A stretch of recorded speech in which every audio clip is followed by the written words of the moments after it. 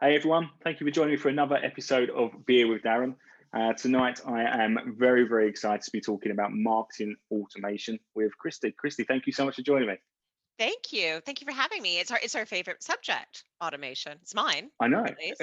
every time we get in the pub together, we can't help but coming back to automation, can we? I know. Doesn't people want to be around us? That sounds like a boring discussion for anybody who's not an automation geek like we are. But yeah, that's the topic du It's jour all good once you're a tonight. few shots in, I think. But for the people that don't know you, people that haven't had a few shots with you before, do you mind giving a little bit about your background for me? Yeah, so my name's Christy Perrott. I am 16 years in recruitment, always in a marketing capacity. So the first 14 of those were with quite a large global recruitment agency. I worked my way up to the role of global, or actually international, director of marketing communications.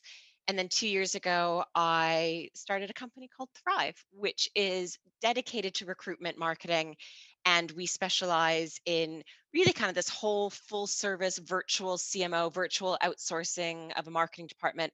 But most specifically, we specialize in sales automation and marketing automation. And that's probably why I'm speaking with you tonight.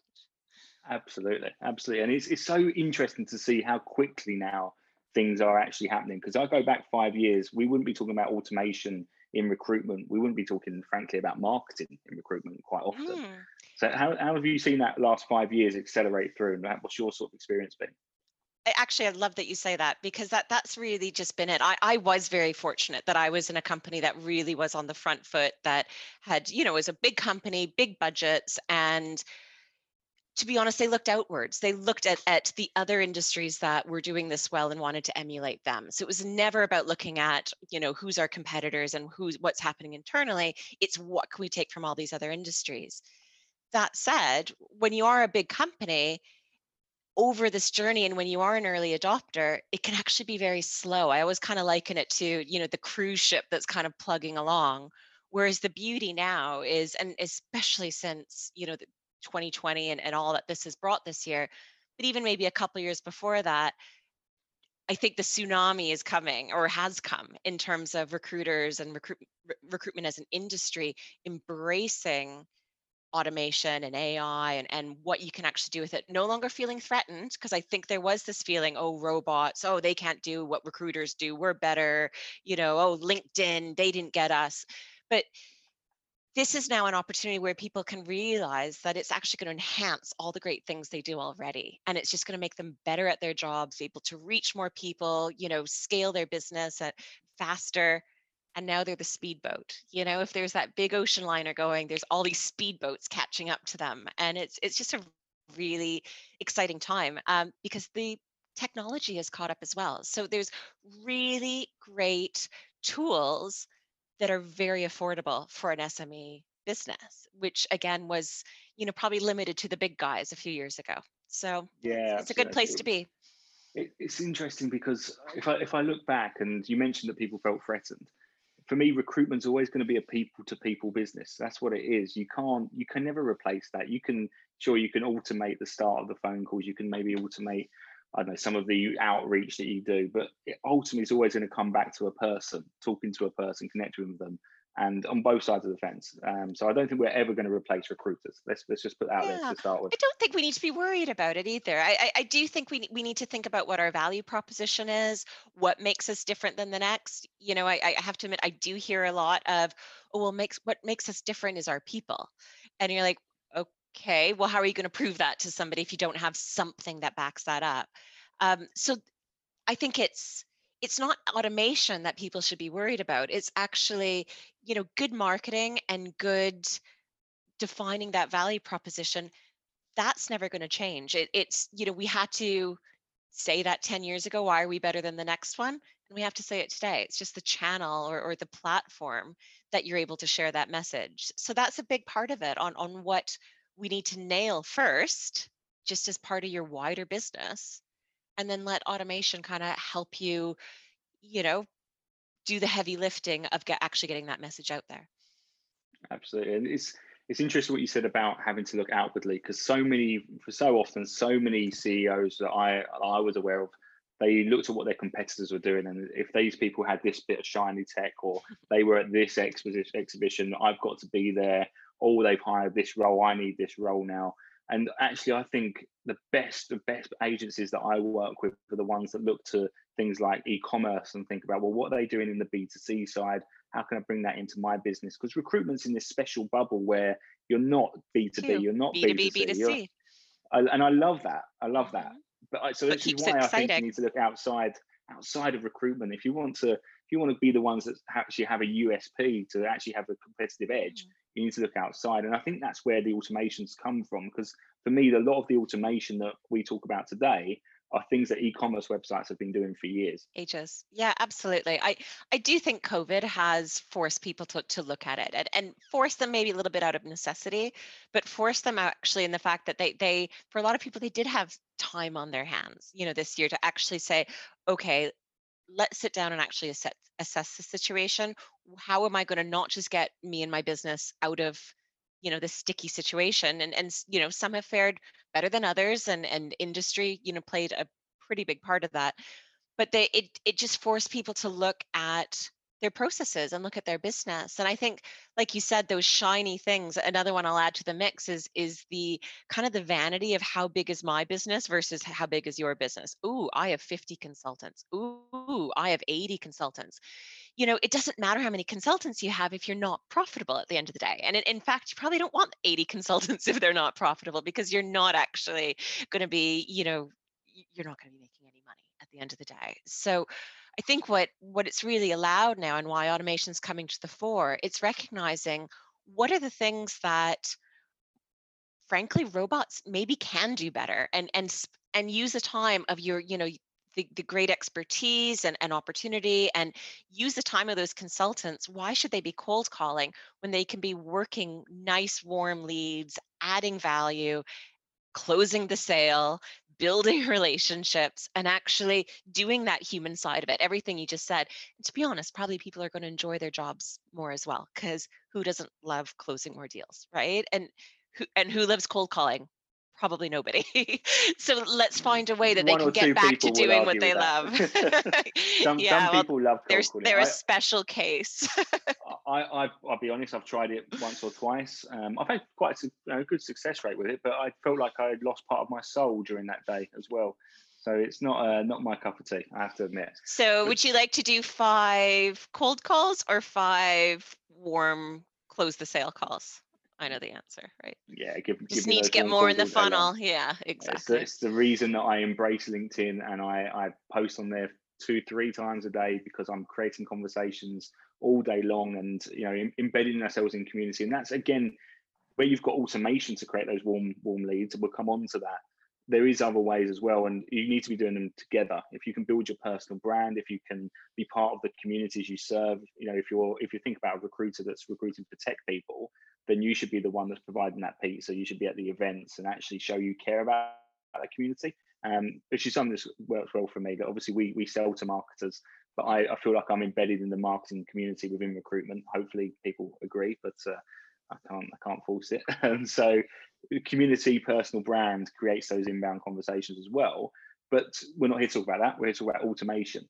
So what is automation and how do you use it? Yeah. So, I mean, in simple terms, is would you want to do something manually, or would you want to have the ability to automate it and therefore scale it? And maybe that's just a simplified way of saying it. But automation could be anything from, obviously, if you're watching the Pager podcast, it's or webinar, whatever, Beers with Darren. Um, it's about how can you actually be posting content on LinkedIn. How do you actually simplify that for not just you as an individual, but obviously for business? How do you scale that? When you were thinking again that your consultants are busy, very busy people, and they're also chasing the money, right? So they're going to be pulled in so many other directions. This is a way to have it automated. One of the ways that we use automation is through our programming, our sales automation programming, and that is largely through email. With the real benefit here is two-prong. One is reactivating your database. It is scary how much great valuable content and contacts are in there that are dormant that nobody ever speaks to. For a business leader, you should be probably pretty concerned about this because again, the the cost that it's cost you to acquire that customer over many years, depending on how long you've been running as a business, but you've effectively spent money, whether that's in headcount from the consultants, you know, headhunting or recruiting them, whether it's in office space and electricity from having interviews with these people, but you have this very large amount of data. And yet consultants typically are always going after the new and shiny things. You can't blame them because a database, A, often has bad data, and B, you don't know the intent of your client as they're sitting in the database. So any consultant that's going to go chase a lead, there's a higher likelihood they're going to land that lead. If you give a consultant a database and say, oh, go mine the database, they're probably going to groan at you and say, oh, God, because it's a hard slog. So the first thing we do is we see about how email automation, and it's not one, we're not talking newsletters that just go out every month. We're talking about actually feeding through the different stages of the sales funnel and the different messages and the pain points and the opportunities that your customer goes through as they go through their sales journey. And you just automate that with emails, which some of them will be marketing emails. They'll look like a marketing email. Some of them might look like sales emails. They might look like a one-to-one email, like it's come from somebody personally, and it just happens to be automated. Um, and then the second piece to that is how do you get net new clients? So, the tool that we use, Strive, which is our own product, we're able to then also capture your contacts from LinkedIn. Maybe you've done a Sales Navigator search or a LinkedIn Recruiter Lite. I do have to specify that the recruiter licenses aren't working at the moment with it, but be able to do a project, extract your contacts, feed it through the system that then goes out and searches the net for that person's email address, work email address, and then you feed them into the sequences. So now you've just done all of your prospecting and all of your cold calling through email. Once they actually warm up and you've seen that they've engaged over a few emails, we could talk about lead scoring, but they get a bit of a score that indicates their intent. That's the moment that your consultants pick up the phone and they have just that much more of a meaningful conversation with them than, hey, do you have any jobs for me, in a cold call way. Yeah, and I'm laughing because it makes so much sense when you actually say it, but so many people don't actually do it, which is the Mm, frustrating thing. You hear all day long about, even on the candidate side, the amount of people that you advertise a role on a job board, you get an application, the person you end up placing was in your CRM to begin with, yet you've spent your credit on the job board, you've waited for them to come to you when they were sitting in your database all day I long already, know. which is If you're a nuts. recruitment leader, I mean, I get it. Again, if you're that consultant, you want that path of least resistance, right? If you're a recruitment leader, seeing this massive database that you've spent money on over the years just going untouched would be, a bit soul destroying at the end of the day. It would be. It would be. And often the other thing is that the recruiters, depends on the CRM, but I don't think I've ever spoken to a single salesperson that loves the CRM. There's always something about it that bugs them, the Mm, search functionality, whatever it may be. So actually, if you can use automation to nurture it, to then lead score, and we'll come on to lead score in a bit because it's something I feel quite passionate about, to then actually just give them qualified, I guess, MQLs, if we're going to start labeling them, give mhm. them MQLs for them to turn to Which is a SQLs. marketing qualified lead for the non-marketers watching. There we go. And that's what we've gone through this journey ourselves, right? So a lot of what we do is all valuable content. This podcast is an example of it, right? You can Mhm. subscribe to the podcast on the website. The t-shirt I'm wearing, it's on sale on T-Mill and we're raising money for Mind. But we've also got tracking pixels on there. We know that you bought a t-shirt, your lead score goes up. If you listen to the podcast, your lead score goes up. And when you reach a certain lead score, guess what? I probably will pick up the phone to you. Not to sell you, but to actually just say, hey, and you're aware of Paige, you're aware of me. Is it worth grabbing 5 minutes? Mhm. And you'll be amazed how often the answer is, this is so weird. I was gonna call you. But Incredible. yeah, I would love to talk to you. And you're sitting there thinking, this is just brilliant. I don't do cold calling. I do warm calls, as you say. Mhm. So how do you use lead scoring for a recruitment agency? 'Cause I know how we use it. How do you use it for a recruitment agency? Very similar to how you just described. So it's looking at the different actions and what they're engaging with across that journey. So let's say that we do there's a magic number of seven, but let's say we do a seven-stage email sequence. And the reason we say seven is that it takes seven interactions with a brand before somebody makes a buying decision. And that's not necessarily verbal interactions, it's some form of interaction. So you start with minimum of seven. It might be more. There might be cases that it might be less, but let's say we start with seven.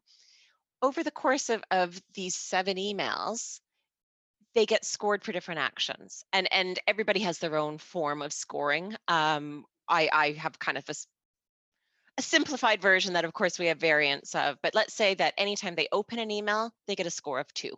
If they click on an email, which is a bit more invested because they've clicked on a link, they get a score of 3. Let's say they go to, as you continue on the journey, maybe because you're constantly warming them up. And later on in the journey, you're going to have much more sales related messages. So there might be case studies or more commercial messaging, whereas at the beginning, it might be a little bit more kind of thought leadership and content based. So as they go through, if they start clicking on one of these more kind of sales or commercial assets, let's say a case study, maybe we give them 5 points.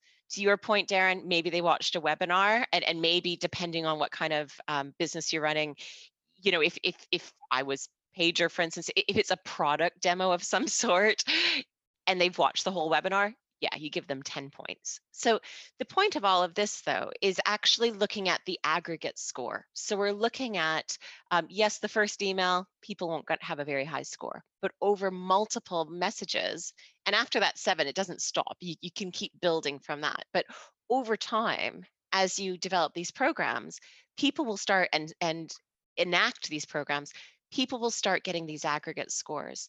So the beauty of this is that your consultants could go in, and we do actually typically we provide lead lists to our clients every Monday morning.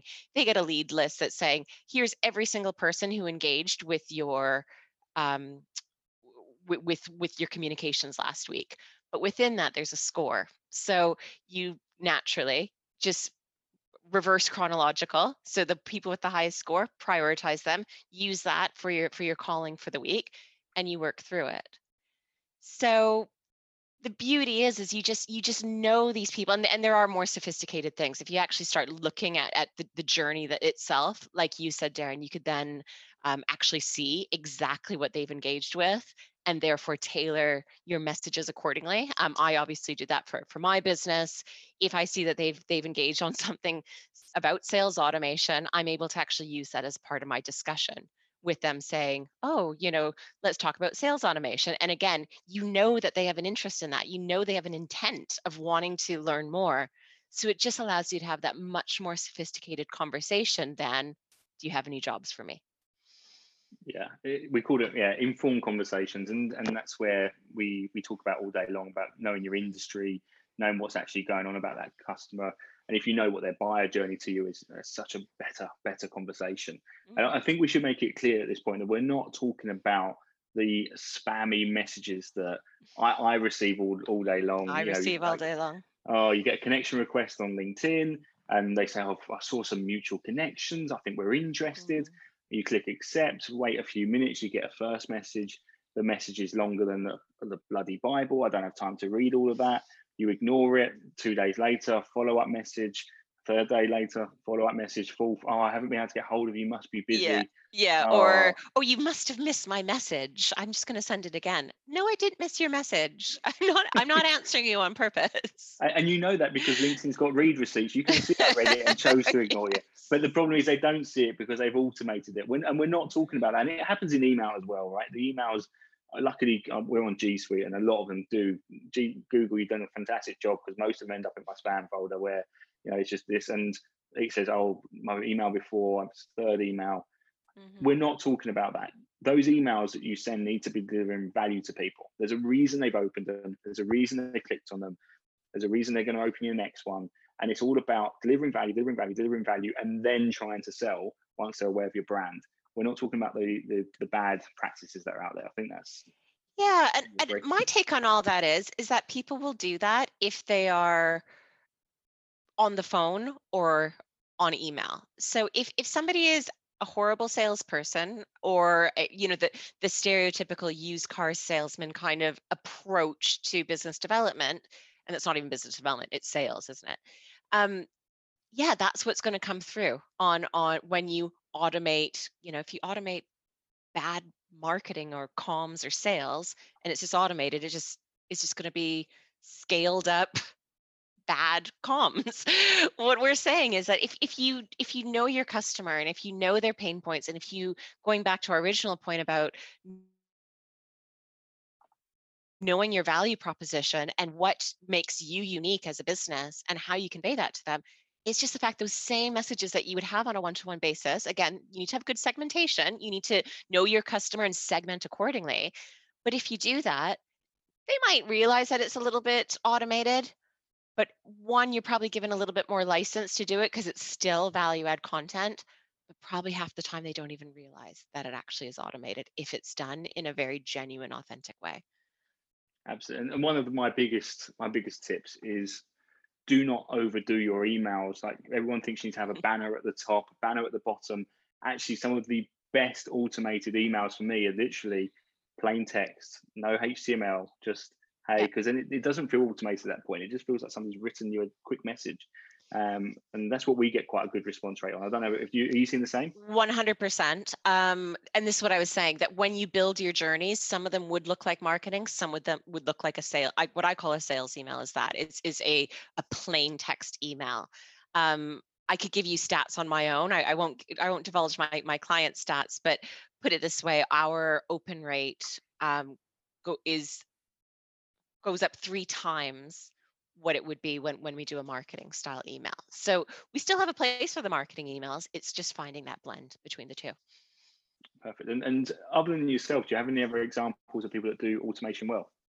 Well, I can't give you those secrets because that's why they hire us. But I mean, we do work exclusively within recruitment, and actually, I say that we have a few that kind of butt onto recruitment. So whether it's a job board or um, kind of an outsourced FD or interim services, those kind of things, but always within this kind of talent space. I mean, I guess I would say probably what's more popular right now is just on the client side. I mean, the candidate newsletters, not saying they don't have a place, but there are other opportunities right now to be engaging with candidates, especially if on your website, if you have a sign up for job alerts or sign up for the, kind of the latest updates kind of piece, candidates can be serviced by that. Right now, the real opportunity is how do we do a better job with clients? Because I think, again, aside from maybe the monthly newsletter that's been sent out, don't think our industry has invested in really sophisticated automation programs for it, as much as the potential warrants. I think so. I completely agree. It's an interesting thing because there's so, like I said at the start, you've got personal brands, you've got the email automation. One of the other things we're playing with at the moment is retargeting adverts. Mm, So when they get to a certain score, can you push them to a Facebook list, and then they see certain adverts on Facebook? Coming to your yep. point earlier about when people visit certain web pages, for us, if somebody visits the pricing page but doesn't actually get in touch with us, they see very different adverts to somebody that's low Perfect. down on our lead score. Do you do anything like that for your customers, and are you having much success with the retargeting? Yeah, absolutely. I mean, I think the challenging thing is still appetite for paid promotion in our industry. I think, going back to, maybe some of the legacy issues of the recruitment industry is there is still this perception that you can just get it for free. You post a bunch of stuff on social media and it all comes to you for free. And there is somewhat of that. But there's a number of reasons why that's not a foolproof strategy. And I think there is, something really to be said at the end of the day, is we need to look back at those channels and look at how that's going to help us capture or acquire new client facing customers. And some of that might be actually is repurposing some of your job board spend. The first thing I would do right now is look at how many candidates you're getting from your website and all the different channels that you use to acquire candidates. Are you getting, of course it needs to be quality, but chances are you're getting a lot of candidates right now. Do you need that volume of candidates, especially if you also have, a LinkedIn recruiter license or some of these different things? Do you need that volume of all those job boards? The job boards are going to hate me for saying this right now, but can you repurpose some of that budget? Because right now we're in a crunch that we need to, I don't know a single recruiter right now that doesn't want more clients at the moment. Maybe there are some out there, but repurpose some of that, because at the end of the day, this is part of it, is that yes, you can reactivate your database. Yes, you can, your consultants is about giving them the tools, the sales enablement tools to do their jobs and close the sale. But there is this whole piece of advertising that it just gets forgotten in our industry quite a bit, or this feeling that you can get it through other channels. So probably my answer to that is not enough. We do it for our clients, but not enough actually go down that route. And then I think that's, again, coming back to the point we made earlier about us being a few years behind Yeah. e-commerce. Like, e-commerce sites use retargeting religiously. Every time, I look at a dress on ASOS, as I do all the time, All the and then I time. go onto Facebook and there's And then that the dress, and I'm shoes that like, go with the dress. exactly. And then I end up buying it, and then the wife's happy because it comes for her. So that's the only thing I'll say about retargeting. It doesn't take into account when somebody's borrowed my phone, because some of the ads I get after it are slightly odd. But we've actually seen great success for it, Excellent. because when somebody interacts with your brand, it doesn't mean, although they visited the pricing page, they may not have requested a demo of Pager yet. But it wasn't because they didn't want to. It's because maybe something came up, their phone rang, whatever it may be. And you just need to make sure you remind them of why they were looking at your pricing page to begin with. And Yep. for recruiters, that's your services page. It's your social proof you've got on your website. It's whatever it may be that is a buying signal. You need to use that and then drive it back through pay-per-click.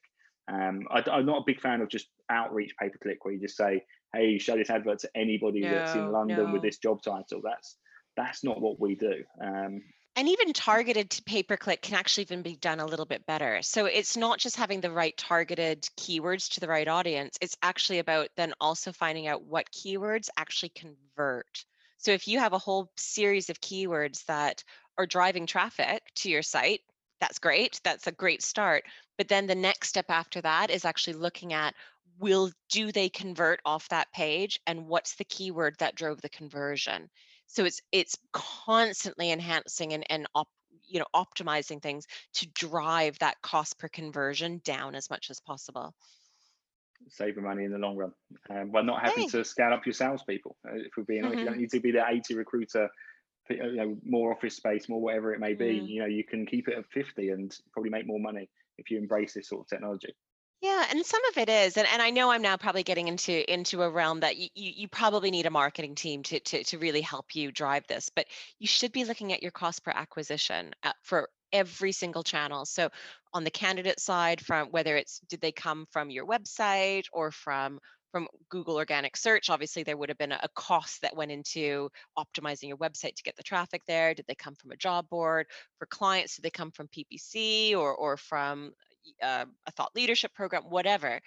But it's actually breaking down what your cost per acquisition, and then actually going one step further. If you can get it, it's a bit harder to get to cost per placement. But if you could figure that out, um, then it just allows you to put your eggs. You don't have the problem is that people think they have to be everywhere. I have to be on Instagram. I have to be here. I have to be there. You don't. You actually only have to be the places that's going to make you the most money, and invest your resources there. My philosophy is always one of, do 80% of the stuff will work. Use your other 20% to test different ideas and test different things. And then as you figure out they work, move those into your 80%, and maybe something comes out, or maybe you add to it. But you need to invest on what's actually going to give you return. Other than that, what are you doing? You're just, throwing mud against the wall and hoping it's going to stick. And it's not going to stick. Is the reality. So. Absolutely. And you know what? We were guilty of that when we first started. It's the first thing you do when you say, right, we're going to do marketing. We've got some marketing budget. What are we going to do? Let's do everything, and let's do everything slightly badly. It's interesting, even when it comes to content marketing. So we mentioned the emails, and we're going to finish up in a second because I think we've spoke about automation for quite a while. But I'm really interested in with the content marketing side of things. If we look back, the idea of content marketing and recruitment company was we've done a salary survey, and that seems to be the staple of the industry. Mm. I believe that's got to change. What do you do for your clients, or what ideas do you have about how we can change that to not just say, hey, we've got our latest salary survey, to say, look, we've gone actually this piece of research that's really going to help our clients beyond just what you should be paying people, which they could probably find with a quick job board search. Yeah. I mean, the hard one is salary guides, and I have done my fair share of salary guides in my lifetime. The problem is that everybody does them now. And not only does everybody do them, all the other recruitment agencies do them, but every job board, Glassdoor does it. It is so simple to find a salary. I was actually looking at even doing pipelining for, or forecasting for my own company on the hires I would need to make. It took me 10 minutes to go in and find all the roles for like 20 roles. Um, it's very easy to do this. So, however, um, I think a lot of businesses still do rely on them. And so the very, very first thing I would say, if you do still want to have a salary guide, and some of our clients do still want a salary guide, and we do salary guide programs, but it's you don't have to limit it to once a year. You don't have to limit it to this one push out on this one day that this email goes out, and that's the moment that the salary guide is out and in the world. Because reality is people need to know about salaries all the way through the year. So a better approach is actually thinking about, all of your programs at least on a yearly basis.